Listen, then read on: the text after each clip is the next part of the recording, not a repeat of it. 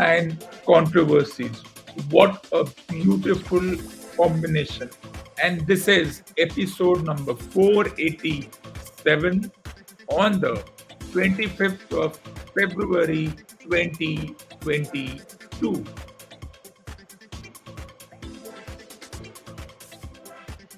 Sports and controversies. What a beautiful combination.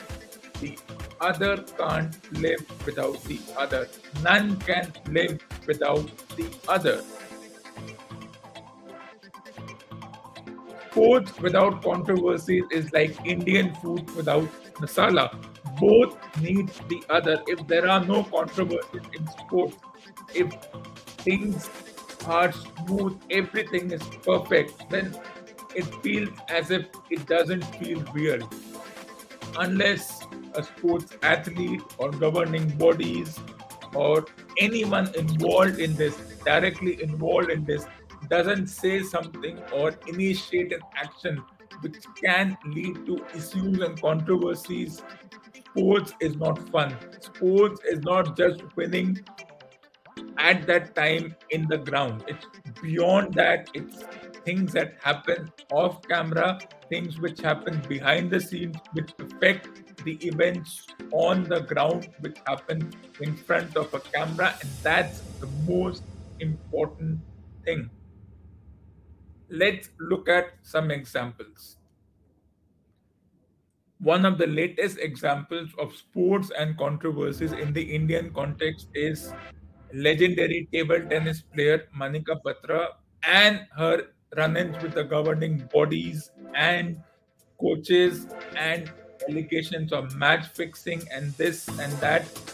And it has added fuel to the fire. It has added fuel to the much opium like need of the controversy fire. If there were no issues, if Indian athletes were winning gold after gold in various competitions or they were going on to win competitions, then the issues would go under the radar.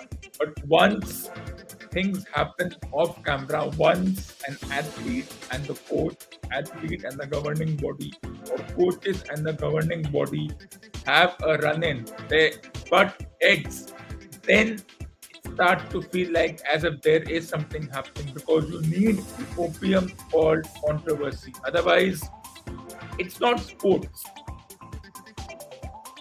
And then, of course, who should be blamed in this Manika Batra controversy? The thing is that she blamed their coach for trying to have favoritism for another player. It's still not an exact science. It's still not known how things work in that context.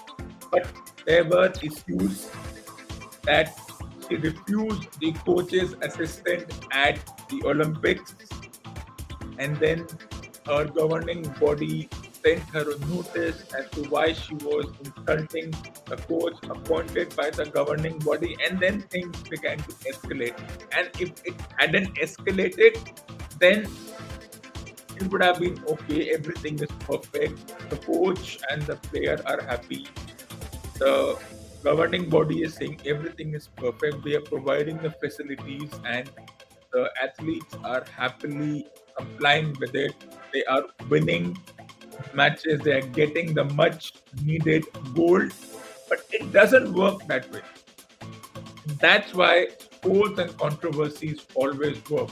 Whether it's a controversial end to a match, whether it was the whole gimmick surrounding the Novak Djokovic situation where he wasn't allowed inside a country to compete because of certain reasons, and the support for him, and one section not supporting him, the other section supporting him, and then the morality of the issue, whether what he did was right, whether the host country had the right to bar him from playing the tournament. So for me, it didn't make a difference. It doesn't matter.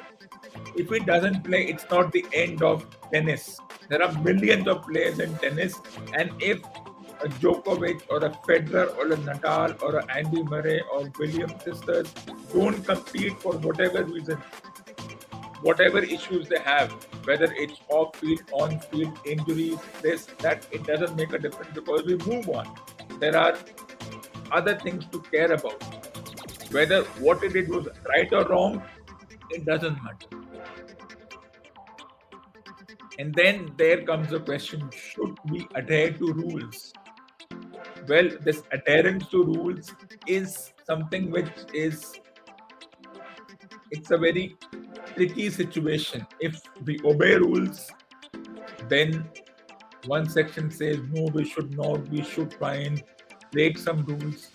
If we don't obey rules, the other school of thought says no, if we don't obey rules, there'll be chaos, there will be no order. We need order, we need chaos. And this has been happening for so long, as long as humanity has existed, as long as professions have existed, and as long as certain individuals form governing bodies, make rules, and ask the fellow athletes or fellow individuals to obey the rules, whether it's in schools or at the professional level, at the sporting level, whether it's as simple as wearing a seat belt in your car for your own safety, which most individuals don't understand. We all wear seat belts not to protect ourselves, but to avoid a fine. Half the time, if you've read my book, a special section in that book says we obey rules not because we want to obey rules, but because we want to avoid paying the fine. Fine could be fine in cash or fine in kind. It can work either way. And that's the thing. And then comes the Saha story. Of course, he was dropped from the team, and the coach had certain things to say on his need in the team and age factor and whatever be the thing. As the situation when this individual was threatened by certain individuals' personal messages. How true is that? How concocted is that? Is something we will never know. But it has added fuel to the much opium-like need of the controversy fire. Of course, uh, we look at people as soft-spoken and somebody who is in your face. And we look at the current coach as somebody who is soft-spoken. The thing is, we don't know. Just because they act soft-spoken on the screen, they're not soft-spoken off screen. Of course, the this is something which has no concrete, or there is no rule regarding this. What defines a soft spoken person and what defines a hard person, no one knows and no one will ever know. But controversy, good for certain individuals, certain PED media, they enjoy it, they have pages to fill, school of thoughts, divided opinions on the pseudo media. Everyone wants to weigh in. Okay, this is wrong. This is right. He shouldn't have been treated this way. He's been such an important part of the team. He's been such an important servant for the sport. And that's the term I don't like. We respect them and then we say an important servant. We need to remove the term servant. We should not use that term because it's derogatory. But we use it in such a casual way that this player has been an important, he has provided service. Yeah, he has been a servant to the sport. I never like the term. I'll never like the term. I disagree with it. But if 9 out of 9.9 people use it, it's acceptable. And because it comes in the pseudo media, print media, electronic media, we take it casually because, okay, it's there. And we have been accepted with such terms for so long that no one seems to mind. And as the thing goes, and as the coach said, I have a deep respect for Saha and his achievements and contributions to the sport. A conversation with him actually came from that place, from my respect from him. And then, of course, age factor, you're not being a part of the team, you're not the first choice.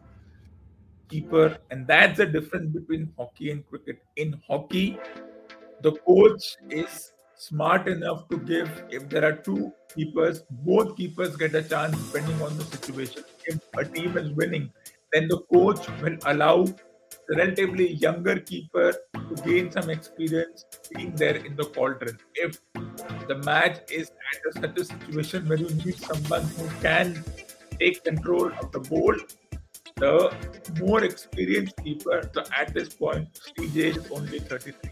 So he's not exactly old in terms of what old means, but he has been playing for so long that he comes in that experience category, and that's the most important thing. But, well, we'll see what happens. And moving on to other things, dumped, discarded, and dropped. Everyone had certain things to say about legends like Vahane, Pujara, and Ishan Sharma, an important cog to the team, but they weren't making runs. They weren't picking up wickets in the case of Ishan. So what happens? The selection committee says we have come to a situation where the camel has broken the straw.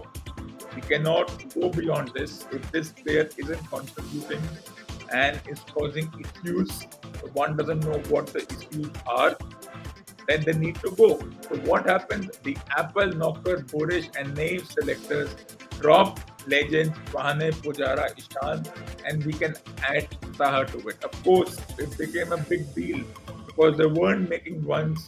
They were getting multiple chances, and there was enough negative campaigning that the Apple, Knocker, Borish, and Naive selectors fell to the pressure of the pseudo media and the print and electronic media.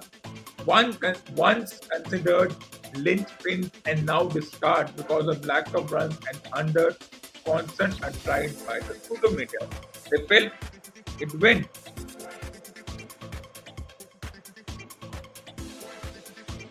And as everyone said, their omission, their being dropped, their being discarded was accepted.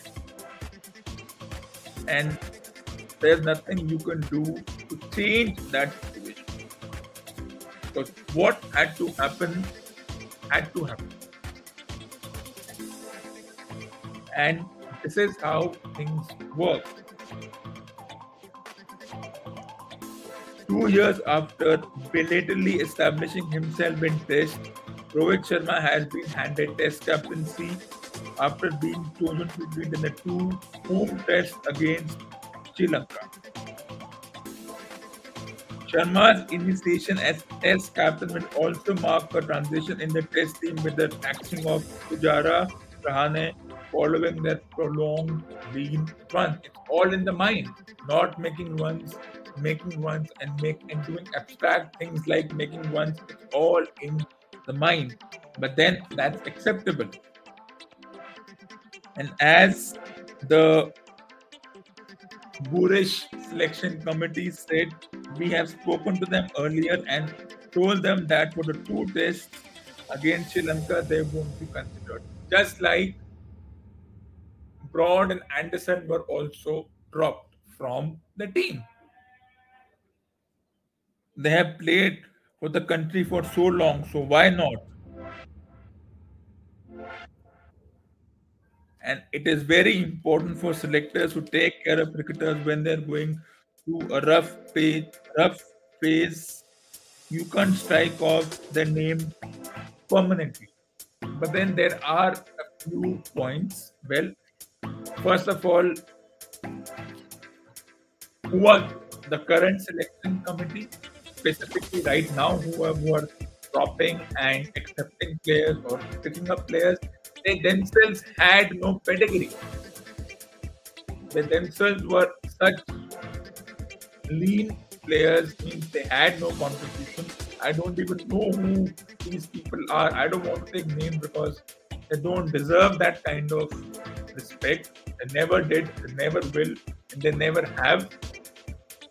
So, of course, the dropping of these individuals, it was going to come. Okay, fine. They didn't make runs, and of course, after a while, the camel broke the straw. There was going to be a certain line which it crossed. They had to go in that direction, but it could have been done smartly. They could have said, you can play the 5-day domestic championship, and then, because this reminds me of what happened 17 years ago, 16 years ago, when a certain individual called Ganguly also had a run-in with the governing body, the coaches, and everyone involved. He was dropped because he himself wasn't making funds for at least 6-7 months. He wasn't part of the team, and yet he was given a chance, second chance, third chance, whatever you want to call it. And then from 2006, 2008, he played around 25 matches and then eventually ended his career. But let me tell you, if this was Tendulkar or any such player, the selection committee would have never dared to drop someone like Tendulkar, because we know what would have happened. It would have created violence. You can drop Pujara Rahane because they haven't created that kind of atmosphere. They don't run around like other players, and they haven't got the hype people like Tendulkar and Kohli and Rohit Sharma and Pant have got. That's the most important thing. And that's something we need to look at, because it's nothing more than revenge dropping, score grapes. As the term goes, angur khatte hain. It's a very simple situation. The selectors, recalling the fact that they weren't regularly playing for the team, they were also in and out for whatever reasons. So what happens? We are now in this position of power. Let's, to our heart's content, drop this guy, pick up this guy. And let me tell you one more thing. Rohit Sharma has been given the captain for all formats. Good. Maybe he deserves it. But it's a short-term assignment, because in 2005 and 2006, when Ganguly was not part of the team, dropped, discarded, Dravid became the captain, everyone said, okay. People reacted the same way in which people reacted in this situation. After Kohli said, I'm done with captaincy, as I said, captains come and go. So individuals don't matter, but this is almost like a deja vu. It's a short-term assignment. Dravid was the captain for around 2.5 years before captaincy went to another individual, whoever that is. So it was a short-term captaincy between 2004 and 2007. And then everyone knows the things that happened at the 2007 World Cup. We can discuss it to our heart's content on some other day. But it's a short-term captaincy. It's not going to be forever. And of course, with formats becoming so important and everything in silos, that you are the captain, and terms like white ball and red ball cricket being used without any rhyme or reason. Everyone loves such terms. White ball, red ball, this, that, blah, blah, blah. Let me tell you, it's a short-term thing. And of course, because Rohit Sharma comes across or creates this atmosphere as this nice guy who talks nicely to the pseudo media or the PED media. He talks with them in a very nice manner or a gentleman-like manner. He isn't rude. He doesn't argue with them, so everyone likes. And I said, it's all about favoritism. If he was foolish, if he was arguing, that he's not good enough. And we judge people on such minor things, and such things that tomorrow, if India doesn't win the 20-over World Championship and consequently the 50-over World Championship, everyone will say, why did we go with a 33, 34-year-old? Why did not we go with a younger guy? And did we not have the right people for the right positions? Or were we not going according to plan, or what the fact that India won 10, 12 matches, did they count? If he wins, greatest captain ever. If he Even if India reaches the finals and they are runners up and they get the silver medal, wow, what an effort. Better than the things that happened in 2021. But there's nothing new about this. There's nothing special about this. Of course, let me tell you, even if India has won 10, 20 over matches in a row, which is good, no one is putting them on the favorites pedestal right now. Of course, our neighboring country, the defending champions or runners up, and the teams which made it to the semi-finals are in that category. Rest of them, if they do it, good enough. If they don't, that's it. But this whole dropping and chopping of players, nothing more than revenge dropping, because when you have nothing to lose, when you are in that position of power, you know that you only have a certain amount of time.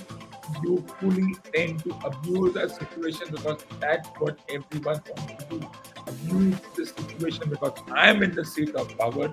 I'll pick up whoever I want. I'll drop whoever I want on frivolous grounds like not making runs or not being the image that we want from the players, and that's how it is. And then we come to the coach. The current coach is considered to be a polyhistor, or most coaches are considered to be polyhistor. And once, of course, the Dravid Rohit combination was seen as a transition, a new phase. It happens every time. Whenever there's a new captain and subsequently a new coach, wow, new captain, new coach, new era, this era, that era. We keep on listening to this.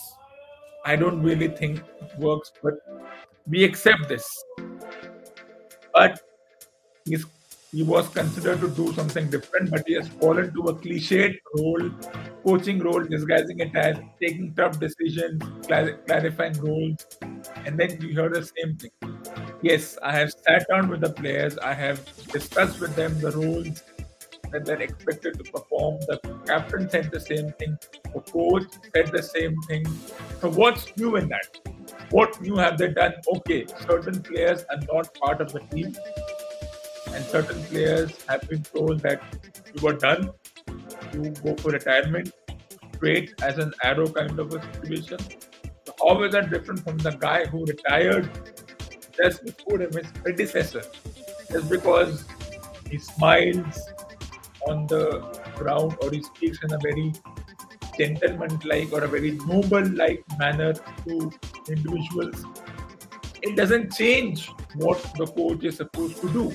The coach is once again a passive stakeholder. Once a match against the coach is, well, the coach may as well go to sleep, because the coach cannot do anything unlike other sports. And remember, this guy, according to considered to be something special, taking tough decisions, taking unpopular decisions. What is popular and what is unpopular in this context, we can keep debating on that for the rest of our lives. He has fallen to a cliched coaching role, disguising it as taking tough decisions, clarifying roles, and other things which the coach is anyways supposed to do. But moving on to something which was unexpected, that was the fifth ODI of the women's division match. It's a fifth ODI. India went on to beat New Zealand, but this happens. When a team has lost the entire series, they were 4-0 down. They tried everything, every combination, batting first, bowling first, chasing, defending, this, that. Things didn't work. So they got some players into the team. They got the senior players. They took out some players, and the captain said, "This is the best 11 I will go with." That's exactly what happened. And then maybe New Zealand ran out of gas, or maybe India said, "We have nothing to lose. Let's go all out in this final match. Let's go with the best 11, whatever that means. I leave it to the listeners to decide whatever the best 11 or it means. But this is not happening for the first time. Whenever a team loses the tournament, the final match, dead rubber, inconsequential match, and what happens? You go on to win. Eventually, New Zealand won the series 4-0, but this may infuse a new life. One doesn't know what will happen in the World Cup, what kind of plans will they come up with. It was a good chase, but I think it was more on the side that New Zealand ran out of gas. They need to refuel before the World Cup. India had enough gas in the tank left to perform in this manner and win this particular tournament or this particular match, and that's exactly what happened. So, how will that momentum play into the World Cup? We don't know, but who should play, who should not play, it's very difficult. And that's something even I can't come to a decision. Who should play, who should not play, what are the best 11 players to step into the field, who should open with whom. That's something that is best left to the coach and the captain, and it's almost like a gamble. Okay, you play, you won't play. If we pick you up, we may win. You may provide that much needed momentum. Let's leave it to the discretion of the coach and the captain. But winning this match, to see that it was something different, but simply because New Zealand ran out of momentum and gas. But the T20 men's division, it had the same old story. We are batting first, making around 200. New set of players, French players getting a chance. At this time, the only French individuals are the selection committee because they were the most French players to play. The selection committee is lucky enough to pick and choose because I would have done a better job as a selector, even if I have no experience playing the sport. But that's the most important thing. Winning this match, and of course, you can have pity for Sri Lanka. They flew 18 hours from Australia to India. They hardly had any time to recuperate, and then a day's break, and then they had to play, of course. But then you blame the governing bodies for such a schedule. How in the world do you have 3 matches in the space of 3 days? The only break being today, you have 2 matches tomorrow and on Sunday without a break, with only travel for today. So the players, after winning tomorrow, they must have immediately left for the airport or for the whatever. If you go by bus or something, you will never be able to reach Dharamshala. That too from Lucknow or any other place. You have to take some kind of a flight or some arrangement, and then hardly any time to recuperate and things like that. And I've been to the Dharamshala ground. People call it picturesque, but I've seen the New Zealand ground, and that is what is picturesque. No stands, no concrete structures, just grass banks with an airport on the one end of the ground, and that's what we call a picturesque ground.